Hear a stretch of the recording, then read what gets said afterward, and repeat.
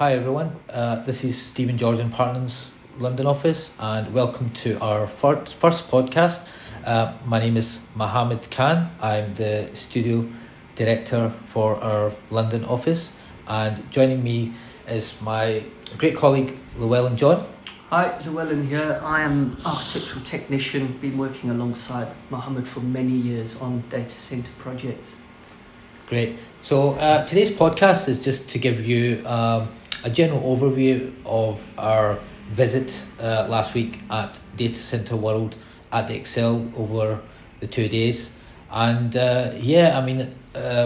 for us it was a great event, Llewellyn, first physical event in 3 years. I mean, how did you find that event? I think it was fantastic. I think post-pandemic everyone was really keen to see each other in face again and not just from the waist up through a camera or a screen. So it went fantastic.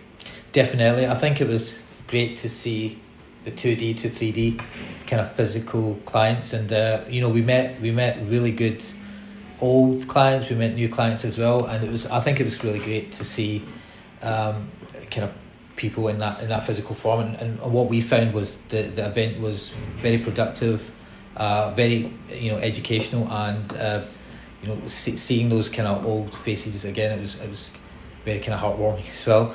So I mean, the thing is that obviously with the pandemic being 2 years now, it has slightly affected the sector in terms of people were kind of very desperate to kind of get back into London, but we've seen that certainly in our DC sector, Llewellyn, that growth is still maintained. I mean, things are picking up very fast now.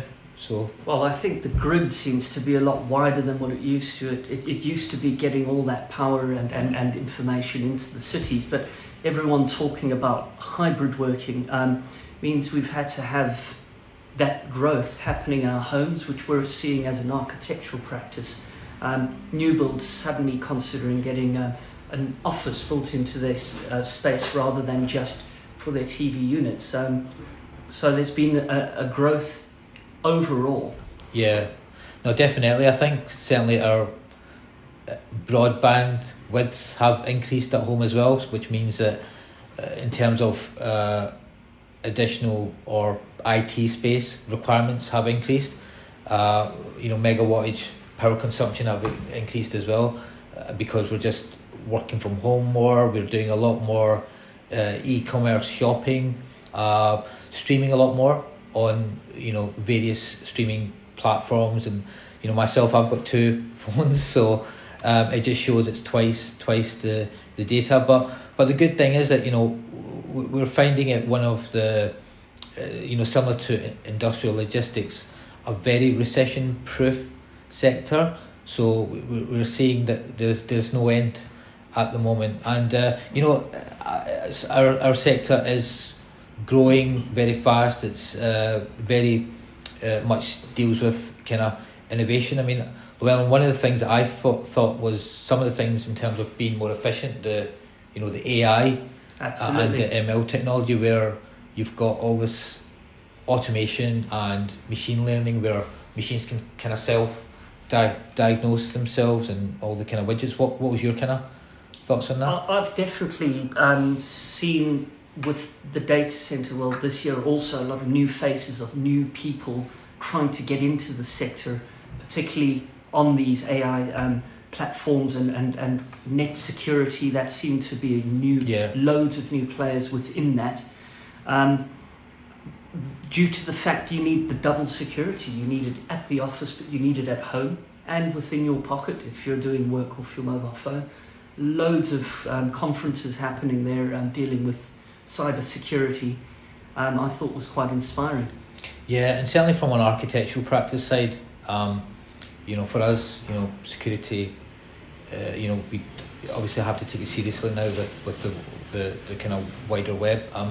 We tend to use things like BIM technology. All of our models are kind of cloud based as well. I mean, that's something that we felt as a sector, a lot of the supply chain are embracing with BIM technology, and automation as well. How can we be more efficient as a business? I mean, you do a lot of BIM, Llewellyn, yourself, and you would know that it is so much easier than just using 2D. Absolutely. I think mainly the benefits for clash detection seems to have been lifesaver in the last few projects I've used.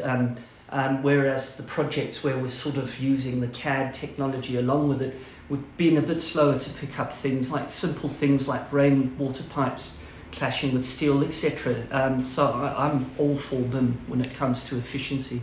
Yeah, and the other thing is that the clients are getting a lot more mature now as well. So with the new up and coming managers, they're seeing that certainly the BIM environment is certainly adding value straight from the kind of strategic definition stage, where you can set the kind of matrix and the parameters beforehand. And because the thing is that in this sector there's not really any shortcuts. You have to do it right the first time, or you'll pay the price at the end. But we felt things like BIM, automated system, and also the kind of data centers operational maturity had increased, which really helps the design team as well. Yeah, for one, I noticed a change. As usually you speak BIM, it's usually architects or engineers really, and now you've got project managers and people like that thinking BIM, going we don't need to model, but we can actually put that information into a BIM project, and they're seeing the benefits of that. So I'm seeing massive growth in BIM in new sectors. Yeah, I mean, the other thing is that what's also important is how is the architecture changing. I mean, the kind of initial DCs that we designed were very different from what it is now. There's just a lot of, I feel, architectural merit. They have to look more aesthetically pleasing now. They have to respond and complement the planning requirements in context as well. They can't just be, some may call it overpriced sheds. They have to now look quite pretty. I think the sense of well-being around a data centre has become a massive beneficial sort of boost through the local authority at the moment. So no longer we're just getting a shed through, as you're saying, just for trucks and that. It's about retaining trees or creating spaces within that, bicycle paths, things for well-being, even strategies within IC where people could bring their pets to work, etc. There's been all of that kind of talk.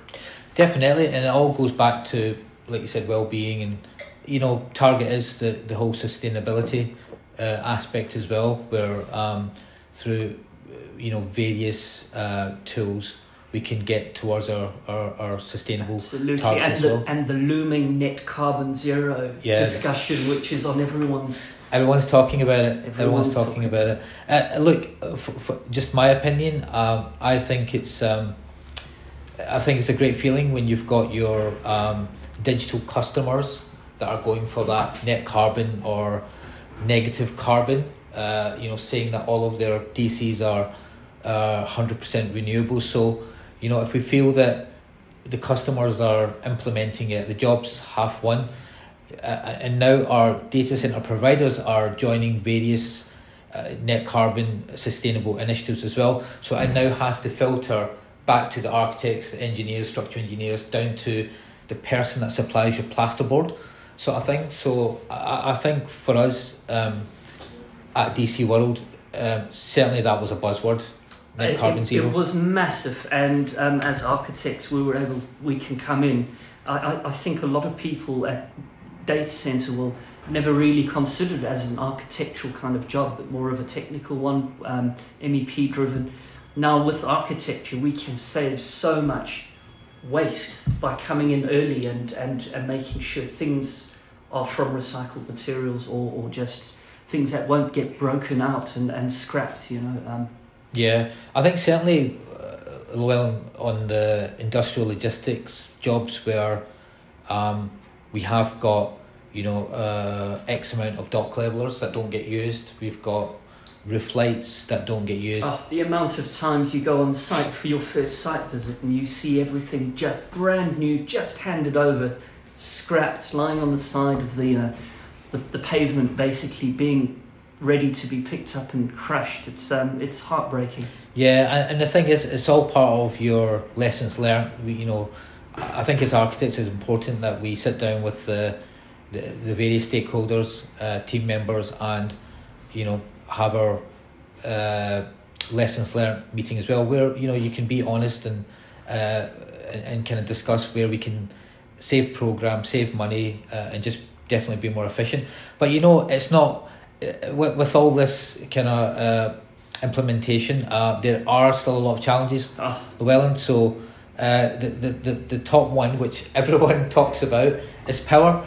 Power is a big problem in the southeast and in various places in London. Absolutely, it's we need more of it. We need more of it, so we kind of hope our local authorities can install more power in the grid. But again, we have to look at what they're doing in other areas of Europe and APAC areas as well, where they're looking at solar farms, they're looking at geothermal technology, hydroelectric. Yeah. So I think we have to learn from others, because things like power is a challenge. Land cost is increasing as well. You can see from the challenges that we're facing at the moment. Land cost has increased, and it just meeting the demands. Absolutely. It's.